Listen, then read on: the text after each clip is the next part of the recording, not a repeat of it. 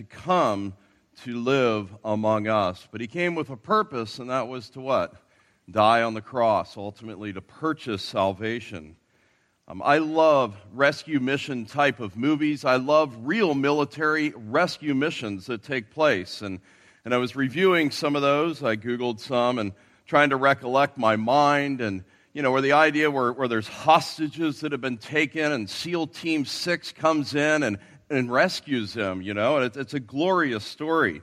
You might remember when those pirates off the coast of Somalia took as hostage Jessica Buchanan and Paul Thisted, and they were taken by pirates, but SEAL Team 6 came in and rescued them and got them out of there and killed all 9 of the pirates. One that's a little older that maybe some of you won't remember, Operation Solomon, happened January 5th, 1985. It was after the termination of Operation Moses.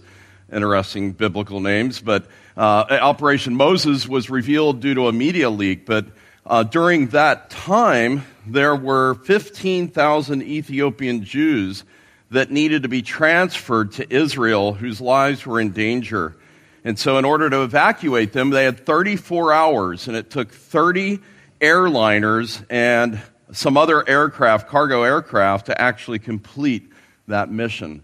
And as wonderful as that is, and how God's used these various missions in different ways, it's a picture, and just a faint picture, of the greatest rescue mission ever attempted and succeeded, and that is the Lord Jesus Christ. It says in Matthew 1:21, "She shall bear a son, and you shall call his name Jesus, and he will save, rescue from danger his people," what? From their sins. That's the greatest rescue mission ever, because we have fallen in Adam, as Adam is our great-great-grandfather, and so we're sinners already by our nature, but then when we're born, we're sinners by practice, and enslaved to sin, and we're depraved, and there's no way we can live up to the standards of God's holiness apart from supernatural intervention. And then, of course, as we think of the incarnation and as we think of Jesus Christ and what he came for, there's all kinds of confusion in our day with red-suited characters going around. They're blown up balloons on people's roofs. They're mystical tales that are told to children. And it's really distracts, doesn't it, from what Jesus really came to do. St. Clair Ferguson, in his book on life in Christ, says this. He says, "For another thing, we may degenerate our Lord into a Santa Claus Christology. How sadly common is it for the church to manufacture a Jesus who is a mere reflection of Santa Claus?" And that's really what a lot of churches have done. If you're good, you're rewarded. If you're not, you're punished. These types of things. He goes on to say, Santa Christ, here's a Pelagian view, and I'm not going to take time to explain those terms. Jesus assumes that you've been good. The semi-Pelagian view, Jesus is a Santa Christ, a slightly more sophisticated Jesus, and who is Santa-like and gives gifts to those who have already done the best they could. Thus, Jesus' hand, like Santa's sack, opens only when we can give an upper percentile answer to none too weighty of a probe, have you done your best this year? Or the mystical Jesus as the Santa Christ. Like Santa Claus, it's important because of the good experiences that we have when we think about him, irrespective of historical reality. It doesn't really matter whether the story is true or not. The important thing is the spirit of Santa Christ. And so you see that sometimes too. Versus the biblical Christ. The biblical Christ did not come to add to the comforts that you already have. The biblical Christ sees you as lost and ruined in Adam and comes to rescue you and to save you, to do what you could never do on your own. He came on a deliverance mission to save sinners, and for that, we're grateful. Well, let's look in Matthew chapter 1. You'll remember last week we spent the entire sermon on the genealogy, verses 1 to 17. We noted a few things about that, and I'm not going to review it all, but number one is it's not a line of merit. Here's all the righteous people and their father and their descendants and so forth and so on, but it is a line of grace. The line is listed with adulterers, with murderers, with prostitutes, and so it's a line of grace. And so now we'll finish chapter 1, verses 18 to 25, and follow along with me as we read. Now the birth of Jesus Christ was as follows. When his mother Mary had been betrothed to Joseph, before they came together, she was found to be with child by the Holy Spirit. And Joseph, her husband, being a righteous man, not wanting to disgrace her, planned to send her away secretly. But when he had considered this, behold, an angel of the Lord appeared to him in a dream, saying, Joseph, son of David, do not be afraid to take Mary as your wife, for the child who has been conceived in her is of the Holy Spirit. She shall bear a son, and you will call his name Jesus, for he will save his people from their sins. Now all of this took place to fulfill what was spoken by the Lord through the prophet.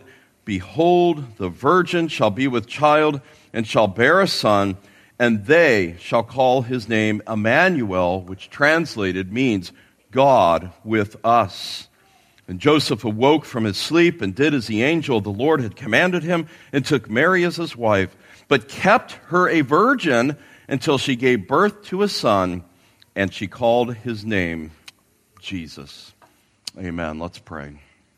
Our Father, we thank you for your word, which is inspired and true and sufficient for all of life. And we thank you for even this brief account at the end of Matthew 1 and the doctrine that it contains and the application that is implied, that we indeed are sinners in need of rescue. And so, Lord, we pray that that message would go forth with clarity today as we consider this greatest rescue mission ever. Lord, we pray that you would speak to each and every heart here in exactly the way that they need to hear from you. And we know, Lord, that you speak not in audible voices or dreams, for those types of revelation have ceased, but you speak through your word and your servants who proclaim your word. And so, Lord, help the weak one who is seeking to proclaim it. We pray in Christ's name. Amen. Well, some try to discredit the Christmas story in general because it's like, after all, study Matthew, study Luke. They're really diverse accounts, aren't they? I mean, one is directed towards Mary, the other is directed towards Joseph. There's different, even the genealogies are different, the way they're given. The other accounts don't even mention much, right? John goes way back into before time even began, doesn't give this type of historical account. Mark, of course, just abruptly jumps right in to the gospel and Jesus' earthly ministry. And so the diversity of these gospels does not discredit the truth of what is being proclaimed. As we mentioned last week, Matthew's gospel in particular is directed towards who? The Jews in particular. And so it is geared towards that, and thus you have again and again, like verse 22 in our text, this took place to fulfill what was spoken by the Lord through the prophet. That phrase occurs again and again. Over 40 Old Testament references or direct quotes, and then several where it's said to be specific fulfillment. And so Matthew is directed more towards a Jewish audience. Luke, on the other hand, is directed more towards a Gentile audience. And so just because there's differences, it doesn't undermine what is there. You might think of it like this.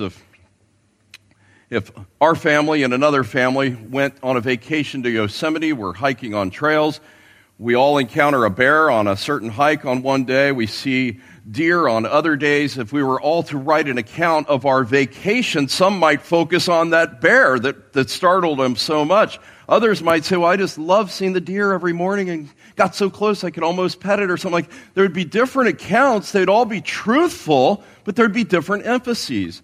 And so to say that just because the Gospels are not identical, they complement each other, they don't contradict each other.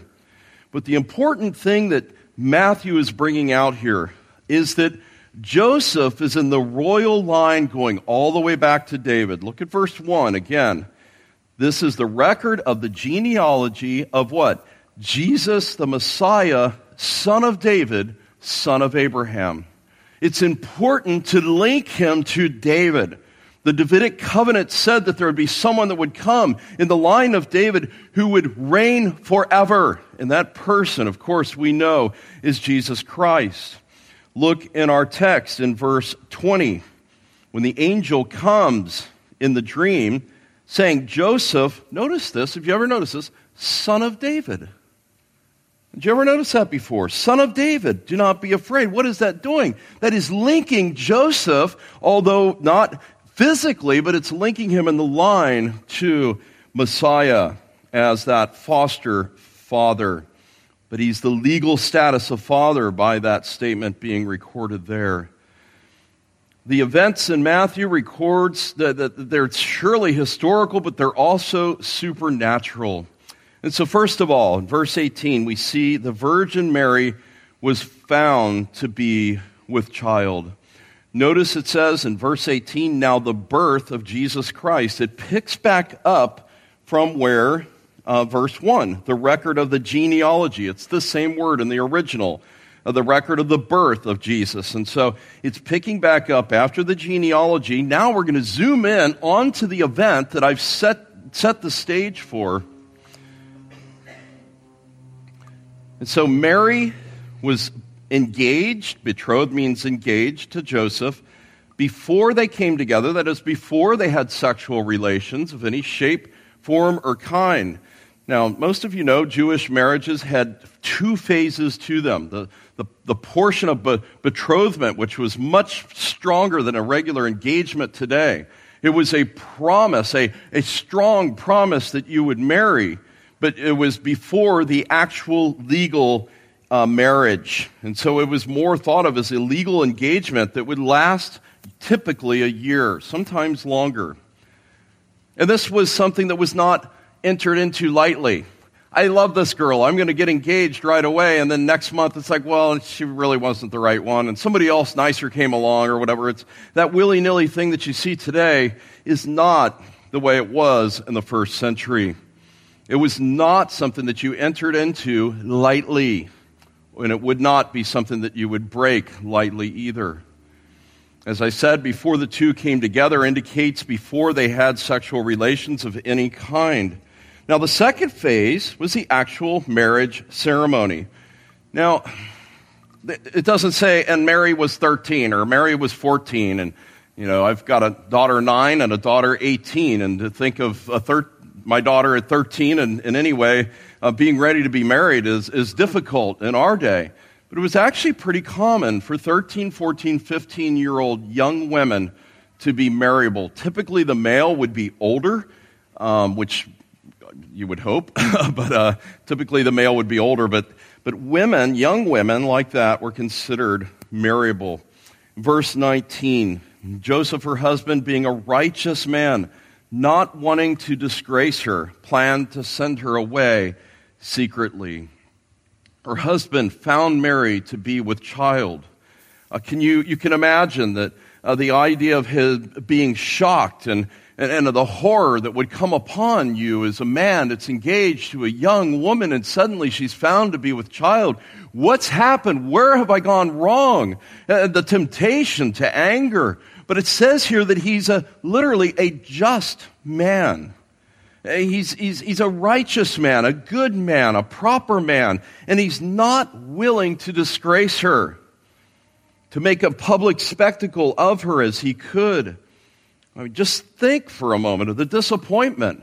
Again, this is not something that, this is my third engagement, the other two. No, this is the engagement. This is the woman you're going to spend the rest of your life with, and she's found to be with child. But he does not react in anger. He's a just man. He's a strict observer of the law, so he would not proceed to marry her, but he resolves to put her away quietly and discreetly, as privately as possible. And so, looking at the verse 20, But when he had considered this, so he's planning his attack, right? How I'm going to have to deal with this. As he's considering this, what happens? Revelation comes. And this time in a dream, it says, "Behold, an angel of the Lord appeared to him in a dream, saying, Joseph, son of David, do not be afraid to take Mary as your wife. For the child who has been conceived in her is of the Holy Spirit." Angels typically come on the scene in the Bible when there is a need for revelation to be given. And you see this even here. There's a need for revelation here. Joseph's about to do something here, and the angel intervenes. Again, the whole idea of Joseph, son of David, links him to this genealogy, and that's very important for him to understand and to consider. So Joseph has not acted hastily. He's acted very reservedly, and he receives this revelation. Now, why is the virgin birth so important? It proves the reliability of Scripture. Galatians 4:4, Paul says, "But when the fullness of time had come, God did what? He sent forth his Son, born of a woman, under the law." Even in the Apostles' Creed, which I guess we read the Nicene Creed a few weeks ago in our worship, but the Apostles' Creed, it's after it describes the Father and gives four of the most common words for Jesus Christ, the Son, and our Lord. It goes on to describe him who was conceived of the Holy Spirit, born of the Virgin Mary. But back to the angel as he would come. He gives the address, Joseph, son of David, which would be encouraging to hear. But then notice the next words, "Do not be afraid." Do not be afraid. Those are words of comfort. In fact, the angel told Mary the same thing. "Do not fear, you have found favor with God." And here it's, do not be afraid to take Mary as your wife. She has not been unfaithful. This is according to the plan of God. Do not be afraid to take her. The conception is that of the Holy Spirit. Brethren, the virgin birth is one of the most essential doctrines, one of the primary doctrines that gets attacked. And it's been attacked for centuries. There's nothing new under the sun. But the doctrine of the virgin birth is absolutely essential because Jesus would have just been another son of Adam if it wasn't a supernatural conception. Being born of a virgin emphasizes his sinlessness, so that he is a substitute that could stand in our place. Another sinner can't stand in another sinner's place. He had to be sinless. Truly, he is the second Adam. Where Adam fell in the garden, Jesus comes to succeed.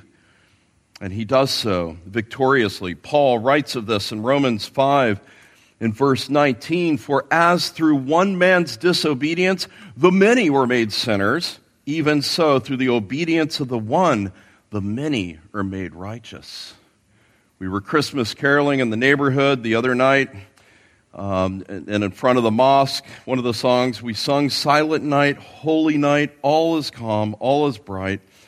Round yon virgin, mother and child, holy infant, so tender and mild."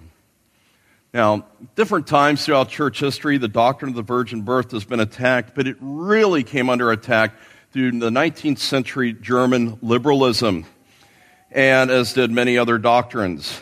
There were many church leaders that vehemently opposed this truth.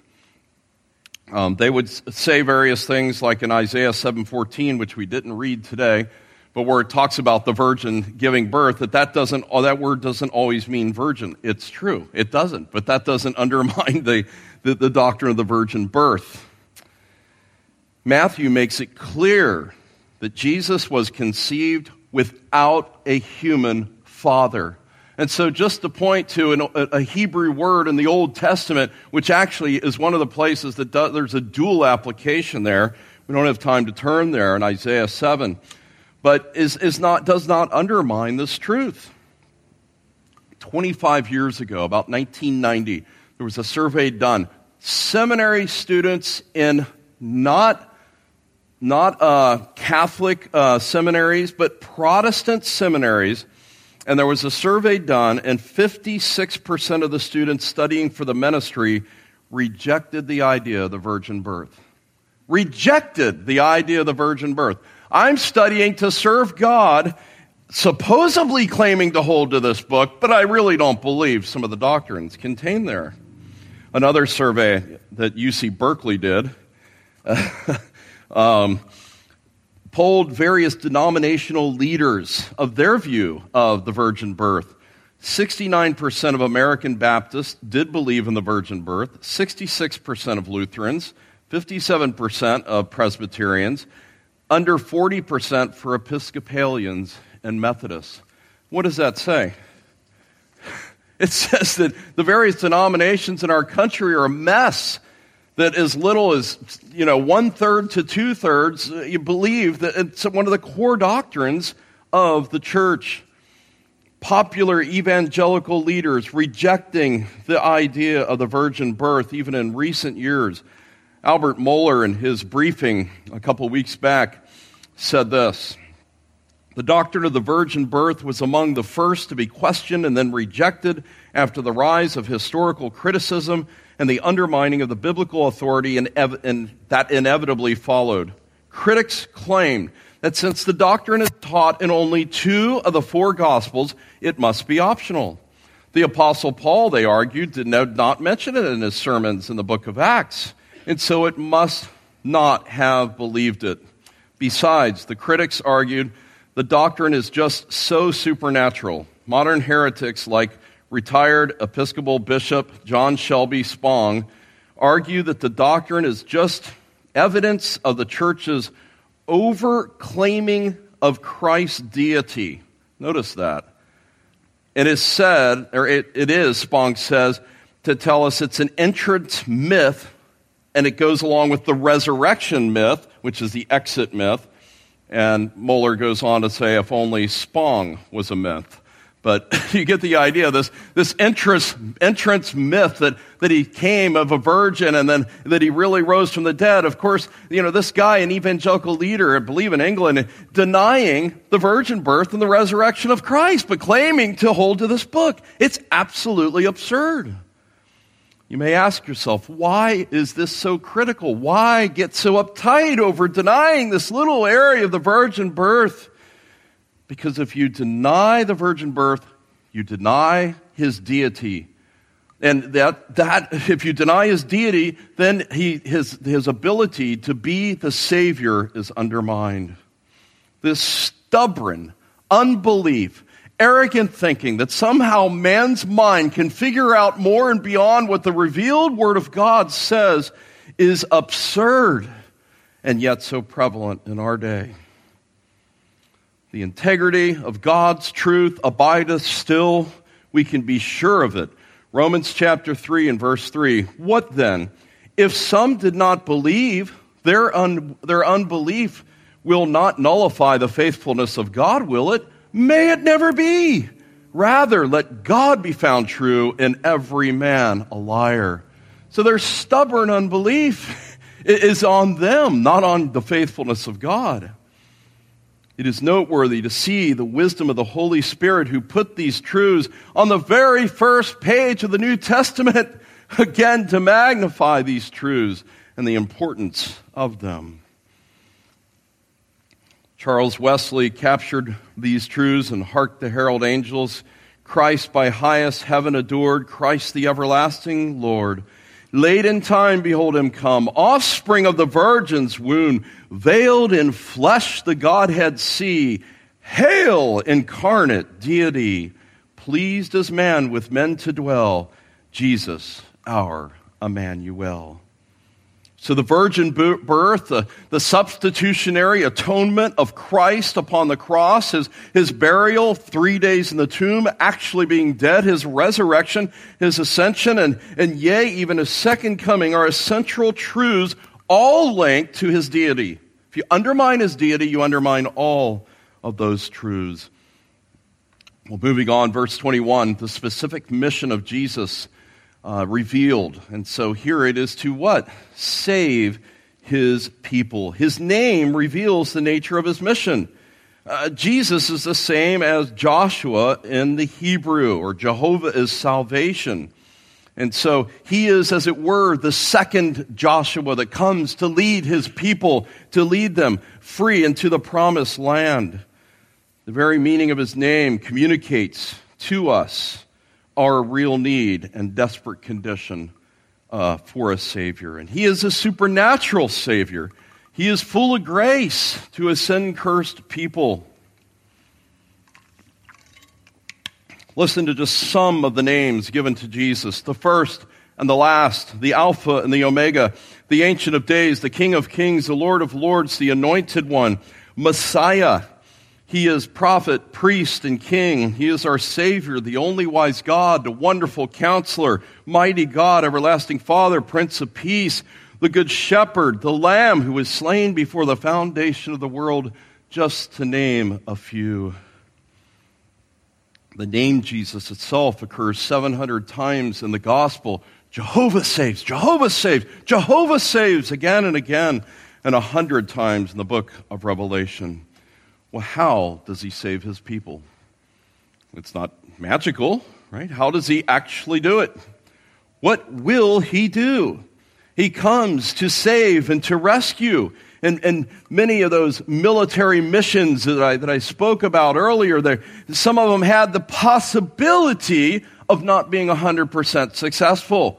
There was the possibility of loss of life, of losing a hostage or two, and so forth. But with God, this plan is perfect, and he loses none. He dies for every single one of his elect, chosen from before the foundation of the world, those whom he set his love upon. There's a particular people in which Jesus Christ had a mission to come, so that in the Gospel of John he says again and again, I have done the work that you have given me. Whom, again and again in John 17, here are the people whom you have given me, and I give them back to you. He saves us from the guilt of our sin and its deserved punishment, which is an everlasting torment in hell. Ephesians 1:7, in him we have, present tense, redemption, the forgiveness of our sins. The idea of redemption is to be bought back. In the first century context, is slaves were bought and sold, and a third in the Roman Empire, a third of the souls living were slaves. And so the buying and selling of slaves, and there would be a redemption, a payment that would be paid to free a slave. And that's the picture here. We're shackled to our sin. We cannot save ourselves. He comes to redeem and to grant forgiveness of sins. The power of sin is broken. We are new creatures in Christ. And who is it? It says specifically in our text that he will save his people. There's a particular people, as I referenced just a moment ago, a particular people that he set his love upon, that he's sent the mission of the Son of God to go and to purchase. Just as those other missions. You think of the Titanic, 1912, maiden voyage, greatest ship ever built. Ha, ha, ha, the engineers say it's unsinkable. God is, I just love how so it ends up sinking, hitting an iceberg, and goes down, and out of, I believe, 2,200 people, these are rough numbers, 1,500 perished, 700 were saved from the icy waters of the Atlantic Ocean. But the idea here that many perish, but many are also saved. And so too, even in the plan of God, as man has plummeted himself into ruin with Adam's sin, that God, the miracle is that any would be saved. When you understand the perfection of God and his holiness, that why and how he could save any of us is the amazing thing.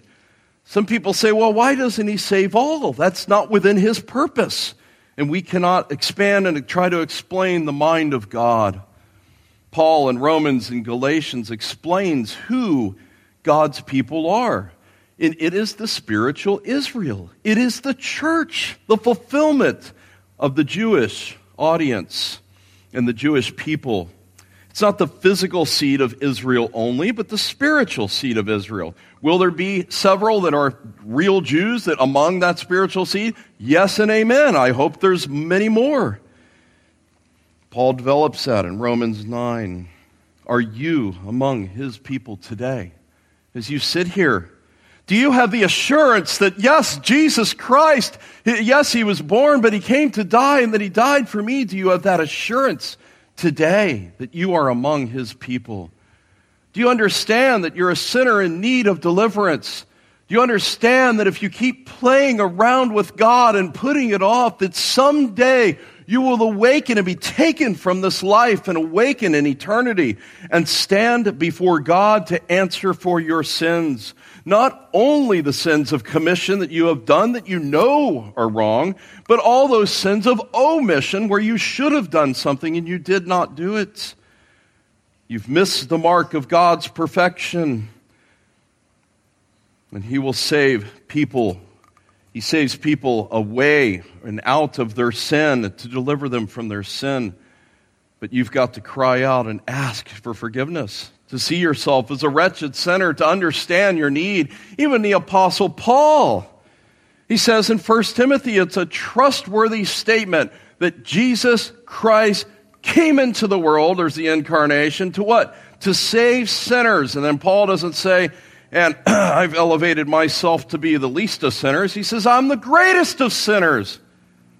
And he goes on to say that I'm a textbook example. That's a paraphrase of the Greek word that would occur in the verses following, that I would be an example unto others of what God can do with saving a sinner for his glory.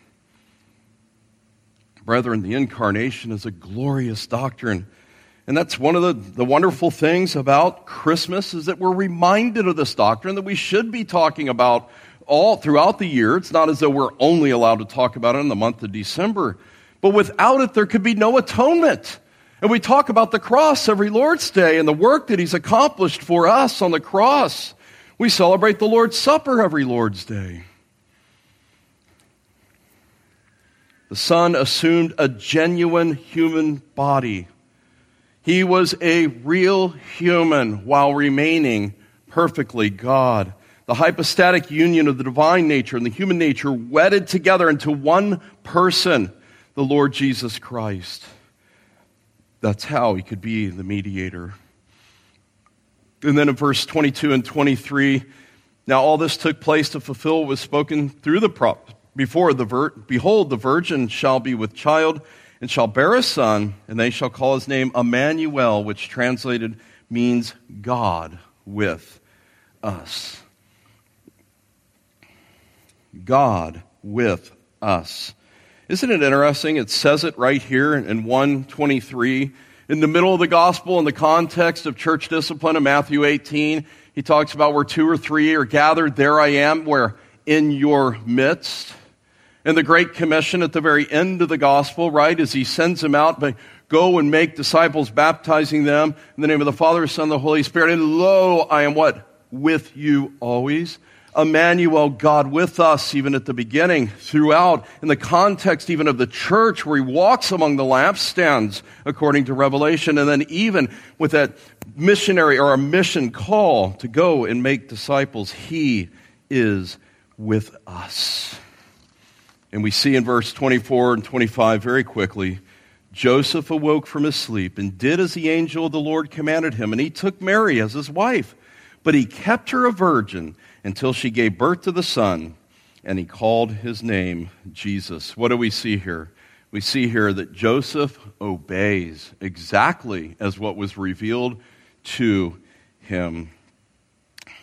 Application. What should we say in regards to this glorious text here that would round out chapter 1? Well, as I've already mentioned, in regards to the genealogy, that this is a line of grace, not a line of merit. And so if you're coming here today and maybe you're visiting and maybe you've got a lot of confidence in the good works that you've done this past year and thinking that God surely would accept me because of all the good things I've done, realize it's not by works, it's by grace alone.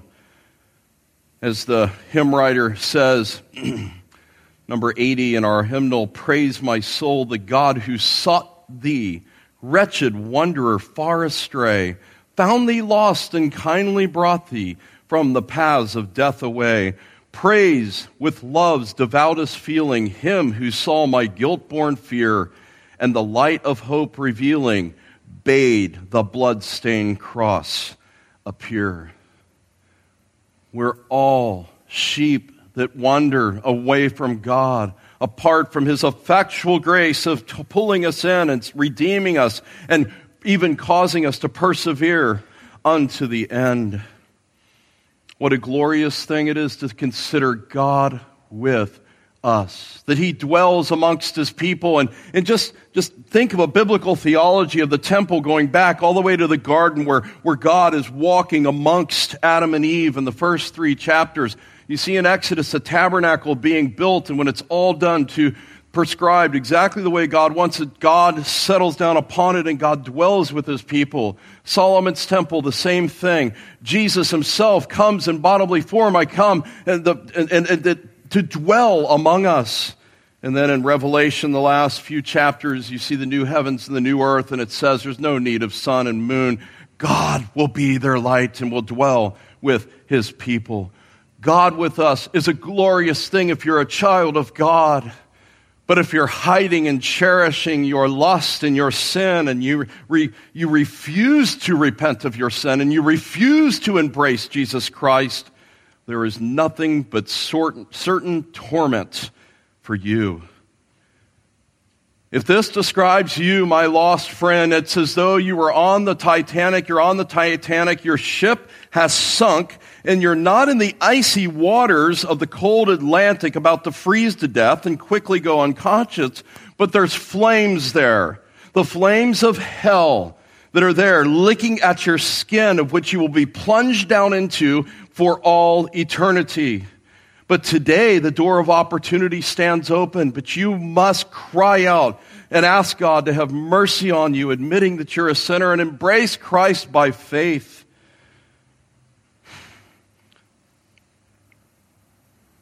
Brethren, the cross and the empty tomb testify that God will never forsake us.